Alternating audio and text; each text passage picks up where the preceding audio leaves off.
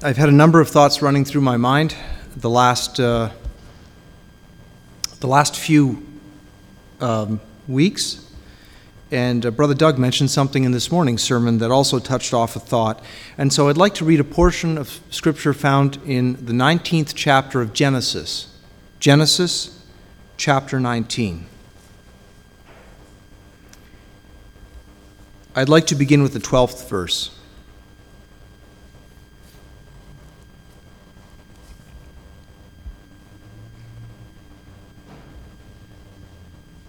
Genesis 19, beginning with the 12th verse. And just to set the scene, this is occurring in the city of Sodom, where Lot and his family live. Angels have been sent by God to view the city to see if it really is as wicked as the report has been given. And the angels, I'm not going to read the previous section, but they were set upon by the men of the city who wanted to do them harm. And they struck those men with blindness, and now those same two angels are inside Lot's house with him. And they have a message from God for him, starting with the 12th verse. And the men said unto Lot, that's the angels, Hast thou here any besides? Son-in-law, and thy sons, and thy daughters, and whatsoever thou hast in the city, bring them out of this place. For we will destroy this place, because the cry of them is waxen great before the face of the Lord, and the Lord hath sent us to destroy it. And Lot went out and spake unto his sons-in-law, which married his daughters, and said, Up, get you out of this place, for the Lord will destroy this city. But he seemed as one that mocked unto his sons-in-law. And when the morning arose, then the angels hastened Lot, saying, Arise, take thy wife and thy two daughters which are here, lest thou be consumed in the iniquity of the city. And while he lingered, the men laid hold upon his hand, and upon the hand of his wife, and upon the hand of his two daughters, the Lord being merciful unto him, and they brought him forth, and set him without the city. And it came to pass, when they had brought them forth abroad, that he said, Escape for thy life, look not behind thee, neither stay thou in all the plain, escape to the mountain, lest thou be consumed. And Lot said unto them, O, not so, my Lord. Behold now, thy servant hath found grace in thy sight, and thou hast magnified thy mercy, which thou hast showed unto me in saving my life. And I cannot escape to the mountain, lest some evil take me, and I die. Behold now, this city is near to flee unto, and it is a little one. Oh, let me escape thither. Is it not a little one? And my soul shall live. And he said unto him, See, I have accepted thee concerning this thing also, and I will not overthrow this city for the which thou hast spoken. Haste thee, escape thither, for I cannot do anything till thou be come thither. Therefore the name of the city was called Zoar. The name Zoar means little. The sun was risen upon the earth when Lot entered into Zoar. Then the Lord rained upon Sodom and upon Gomorrah brimstone and fire from the Lord out of heaven. And he overthrew those cities, and all the plain, and all the inhabitants of the cities, and that which grew upon the ground. But his wife looked back from behind him, and she became a pillar of salt. And Abraham got up early in the morning to the place where he stood before the Lord. And he looked toward Sodom and Gomorrah, and toward all the land of the plain, and beheld, and lo, the smoke of the country went up as the smoke of a furnace. And it came to pass, when God destroyed the cities of the plain, that God remembered Abraham, and sent Lot out of the midst of the overthrow, when he overthrew the cities in the which Lot dwelt. And Lot went up out of Zoar and dwelt in the mountain, and his two daughters with him, for he feared to dwell in Zoar, and he dwelt in a cave, he and his two daughters. I've read until the 30th verse.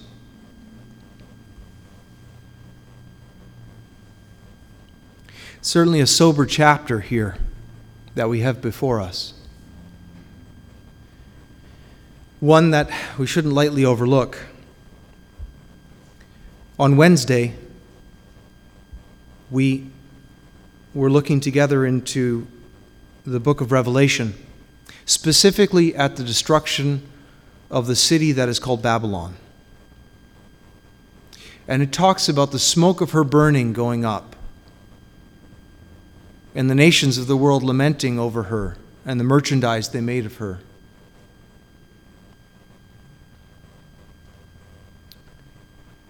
A sobering thought. And I was drawn to think about this other city that experienced an overthrow from heaven that was consumed with burning as well. God's word is always profitable to look into, and things are recorded here in a way that for us is a cautionary tale. If you were to think about the Jews of the olden days, this was recorded, it was well known. And perhaps for the ancient Jews, this story was a story about morality, about God's judgment for an immoral society, of the origin of some nations, relatives of theirs. From Lot came the Moabites and the Ammonites, which were kind of cousins to the Jews. But as it so often is, when the Lord came, when the Lord Jesus Christ came and walked this world, he very rarely introduced something totally new. But often he took things that were contained in the Old Testament, well-known things, well-known facts, and he breathed into them fresh meaning.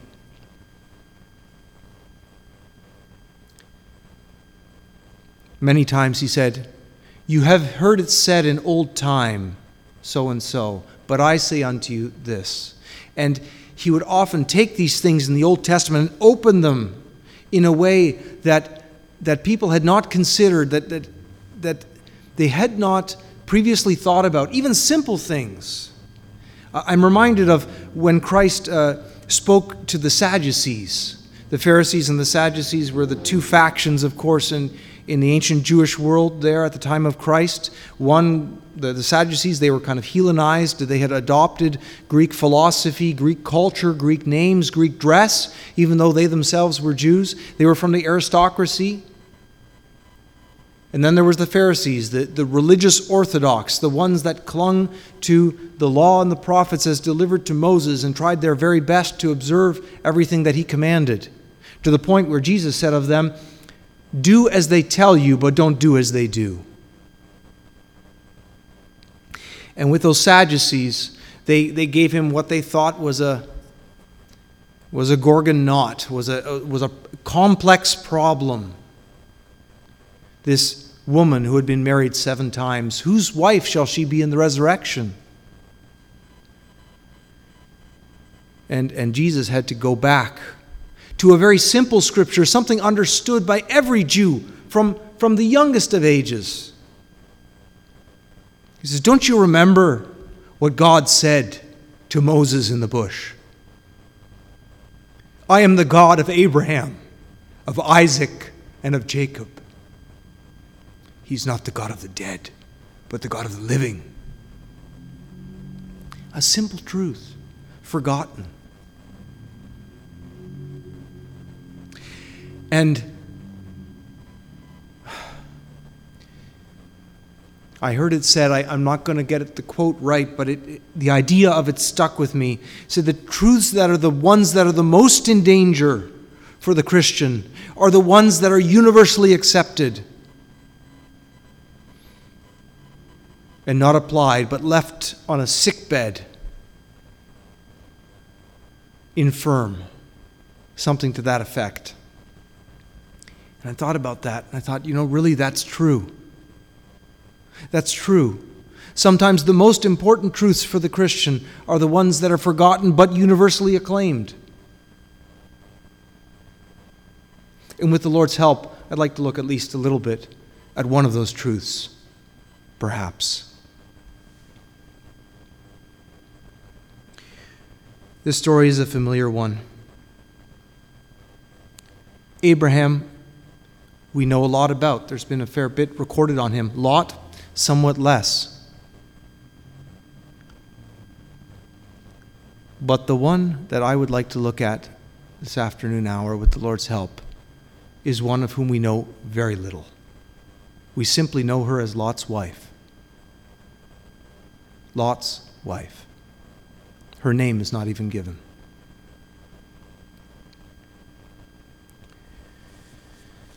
We don't know much about her. We know Scripture says that Lot was righteous, that the conversation of the men of that city vexed his soul from day to day. And so I'm inclined to have a very poor opinion of Lot's wife. Why was he there? Why was he in such a wicked city? Perhaps, the Scripture doesn't tell us, but perhaps, just perhaps, it was at his wife's insistence.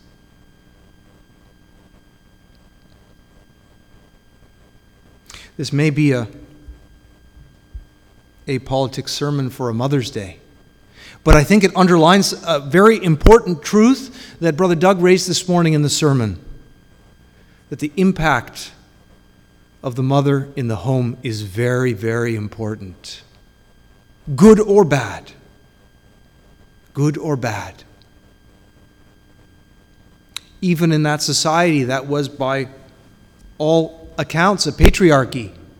We even refer to the patriarch Abraham and the patriarchs, the fathers.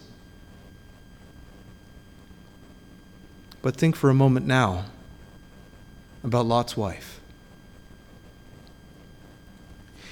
I don't want to speculate too much, but we know a few things about Lot.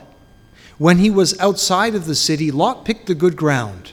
He picked the well-watered plain where there would be plenty of forage for his cattle. And he says he pitched his tent towards Sodom. Next, we find him in the city. Now, in this account, we find him in the gate of the city, one of the leading men. We know that he had sons-in-law. Perhaps, just perhaps, some of those cattle were sold off for a dowry, for those daughters to be married.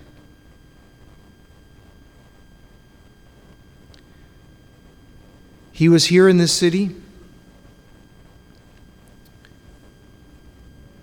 It's interesting, too, to me, that even though Scripture says Lot was righteous, the Lord came to Abraham to reveal what he was going to do. And there I see the first truth that I would like to highlight. God doesn't reveal special insight, I think, to those that are caught up in the affairs of this world. He looks for the man that is apart with God. Abraham chose the pilgrim lifestyle. He didn't put down roots in this area, even though God had promised all of that land to him and his descendants. He was a sojourner, we read, and Hebrews tells us more fully that he sought a city whose builder and maker was God. So the one who has chosen to walk apart from the world with God, God will speak to. God will show his heart to. God will give promises to. Don't know exactly how that all works, but I see it in Scripture. It was at Abraham's intercession that God willingly lowered the number of righteous in that city, the threshold that he would save the city, all the way down to 10 people. And Abraham left off bargaining with God at 10. It's ironic, isn't it, today, that only 10 can gather in houses of worship? Just 10. Perhaps Abraham did the math. Lot's wife, his 2 unmarried daughters. That makes 4. It says he has sons-in-law. So perhaps there were 2 more couples. That would have put it at 8 at the minimum. I believe that these sons-in-law were actually not the son-in-law of the unmarried daughters, because it says Lot went out to them, and then the angel tells them later on, take your daughters that are with you. So I think that's not an unreasonable assumption. So close to that number where God would spare the city. But there comes a time when a separation needs to be made. Judgment was coming from the hand of God. For we will destroy this place, because the cry of them is waxen great before the face of the Lord, and the Lord hath sent us to destroy it. That day is coming. We don't know exactly when. As we've been studying together in the book of Revelation, it is coming, it is a sure thing, it is recorded as it were history already in the books of heaven. And perhaps we realize how insecure we are in the face of something like this pandemic, and how rapidly things can change, how rapidly freedoms perhaps that we took for granted can be set aside in the favor of what's called the public good. I'm not here to preach civil disobedience. That's not the point. What I want to point to instead is the impermanence of these created things. They are all marked, slated for destruction. And there will come a time where, like Jesus said to those that were in Jerusalem, and when you see these things, don't even go down into the house to take the things from the house, but get out. He knew that the things that we have would be a snare, a hook on us to hold us back. Did you know, I found this fascinating, Josephus records it, when Jerusalem was besieged, Jesus said before he died, when you see Jerusalem surrounded by armies, get out. Now wait a minute, that sounds a bit odd, doesn't it? If it's surrounded by armies, how are you going to get out? Well, as history would have it, as God decreed it, the Roman army briefly lifted the siege of Jerusalem, and the Jews went out after them and slaughtered many Romans. But for the Christians that were in Jerusalem, they realized that this was their window of opportunity. This was their day of salvation. They needed to get out. And so they left en masse. Every single Christian in the city of Jerusalem left because of the word of their Lord, because they paid attention. And when the Roman army came back and ringed it in and starved out the people, and their end was horrible, not a single Christian perished among them.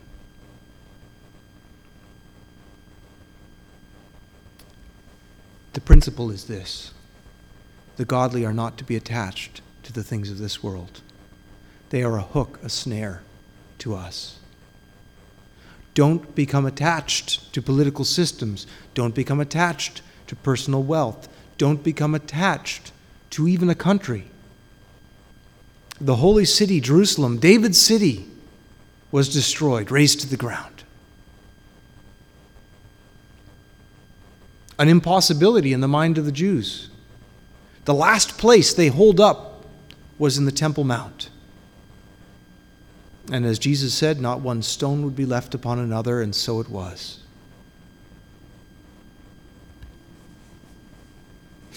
Lot goes first to his sons-in-law to warn them. Thought a little bit about those sons-in-law. Another family, another time in the future from this account, there was a city, a small city called Shechem. And there was a man named Hamor who lived there. And a prince of that city wanted to marry, I think it was Dinah, the daughter of Jacob. And he said something really interesting. Scripture is not entirely clear what exactly happened with Dinah. But the young man from Shechem did what the honorable thing was and went to her father to request her hand in marriage because she had been defiled. And the brothers, Judah and Simeon, gave a sly answer to that young man. They said, "It's not lawful for us to give our sister to one who's uncircumcised. If you want to marry her, you're going to have to do that thing. You're going to need to be circumcised like us, otherwise we're gone." So the young man went back, and he told his family and the men of the city, "We should do this. It's going to be painful, but think of the benefits. All of their cattle will be ours. We'll become one nation." There was an economic advantage there. I wonder if these sons-in-law were not all that different from the men of Shechem. It's an opportunity to marry into a rich family. Maybe the thought was, at least on the part of Lot's wife, that this is going to integrate us into the society. Maybe Lot figured that there was going to be an opportunity here to maybe turn the men of Sodom away from some of their wickedness and bring about some positive social change.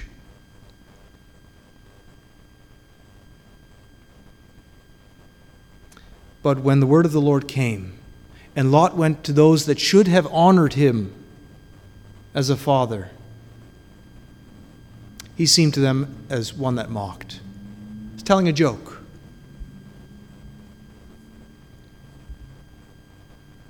And when the morning arose, then the angels hastened Lot, saying, "Arise, take thy wife and thy 2 daughters which are here, lest thou be consumed in the iniquity of the city." And while he lingered,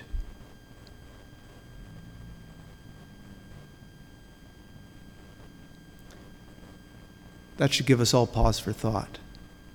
What holds us back?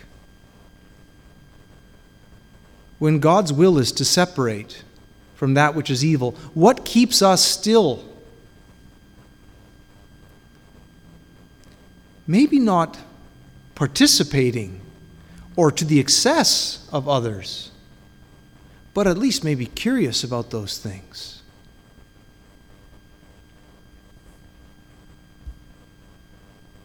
I've done some thinking about this myself. Would the Lord be displeased with the things that I read? The places I go on the internet? Oh, maybe they're not explicitly sinful, but are they foolish? Are they something that's hooking me in, wasting time? Does my heart go after the things of the world? Do I want to be a little bit more like the rest of my neighbors in the neighborhood? I mean, who really wants to be an odd person, an odd guy out? Wouldn't it be nice to be thought of as a good guy, an upstanding citizen, one just like the rest of us?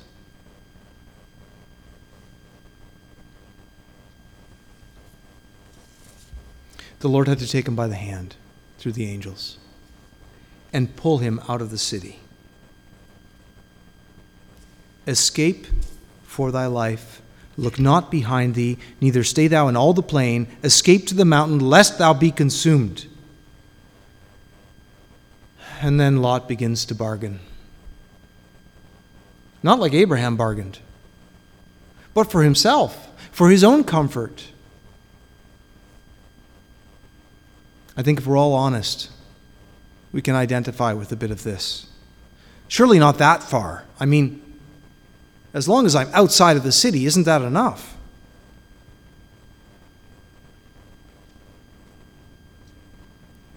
And he overthrew those cities and all the plain and all the inhabitants of the cities and that which grew upon the ground.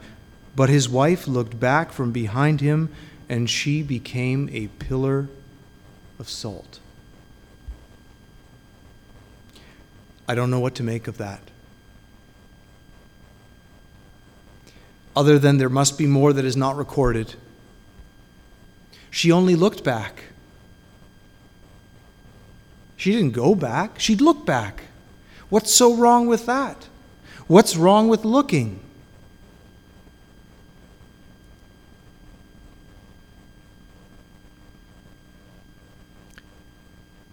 This scares me. This scares me because she was clean escaped from the city, and she looked back, and God judged her. For those that would like to hold to the doctrine of eternal security, what do you do with this verse? Saved by the hand of God. Saved by an angel expressly sent by God for that purpose. Taken out of the city, and yet lost. We need to be careful. We need to be very careful. Our forefathers, I believe, understood the value of separation and a pilgrim lifestyle, because at any time the government could come and take away everything they had. So they understood that. They had their faults as well. I'm not trying to whitewash things. There were faults and mistakes as well. But that they understood. And I would say that is precisely what we have forgotten.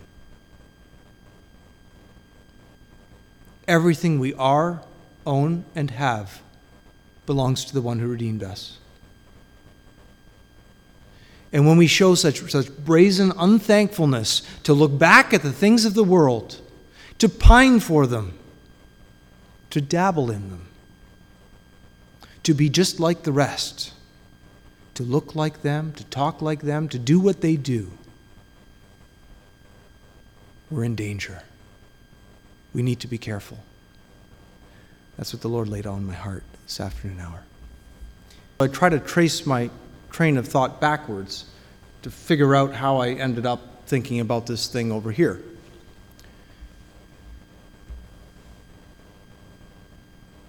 I wonder how often Lot wondered that to himself. How did I get here? It wasn't an overnight change. He started off with Abraham. He spent uncounted hours with his uncle, learning what God had told him, learning the things that he had learned from God himself, instructions God gave him.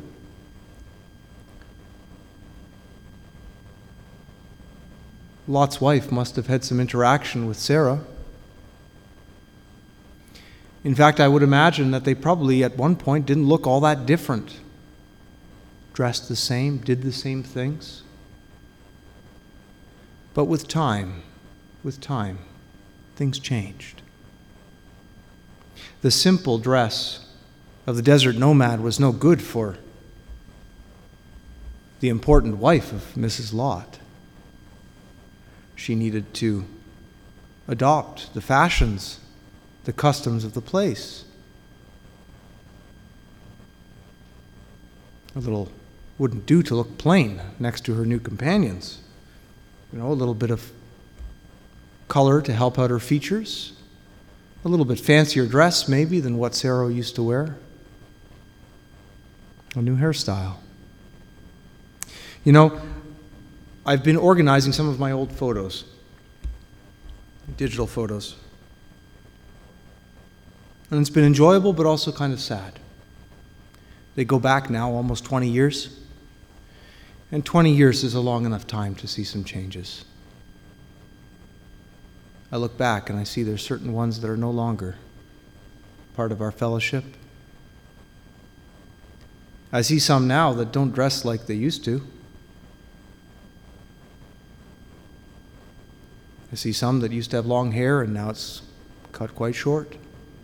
Some that used to wear head coverings and now seem to rarely do. Some that used to enjoy the things of our fellowship and have since left us for various reasons. The reasons are not always simple.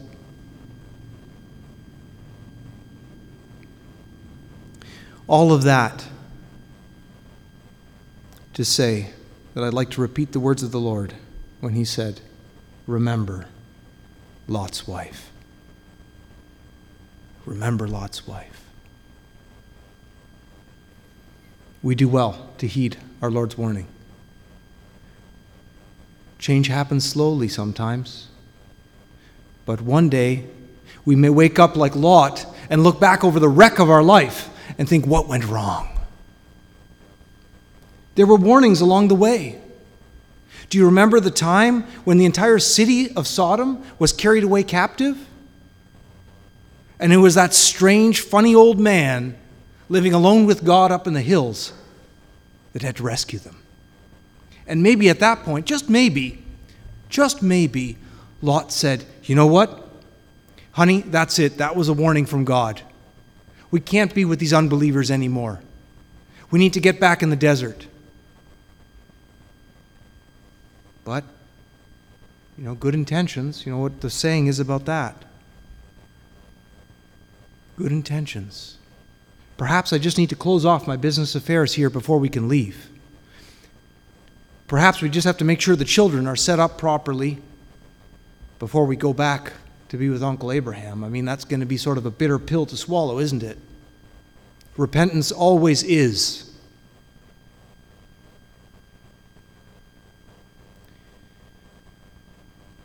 One of the things that we've done as a denomination that I think is a good practice is our ministers are not paid. That should free us to speak the truth of God as we understand it. But when the church will no longer hear, when the attitude of cancel culture comes into the church, look out. We're on the path of Lot, not walking with Abraham. Remember Lot's wife. May the Lord add whatever was lacking. This concludes our service. Amen.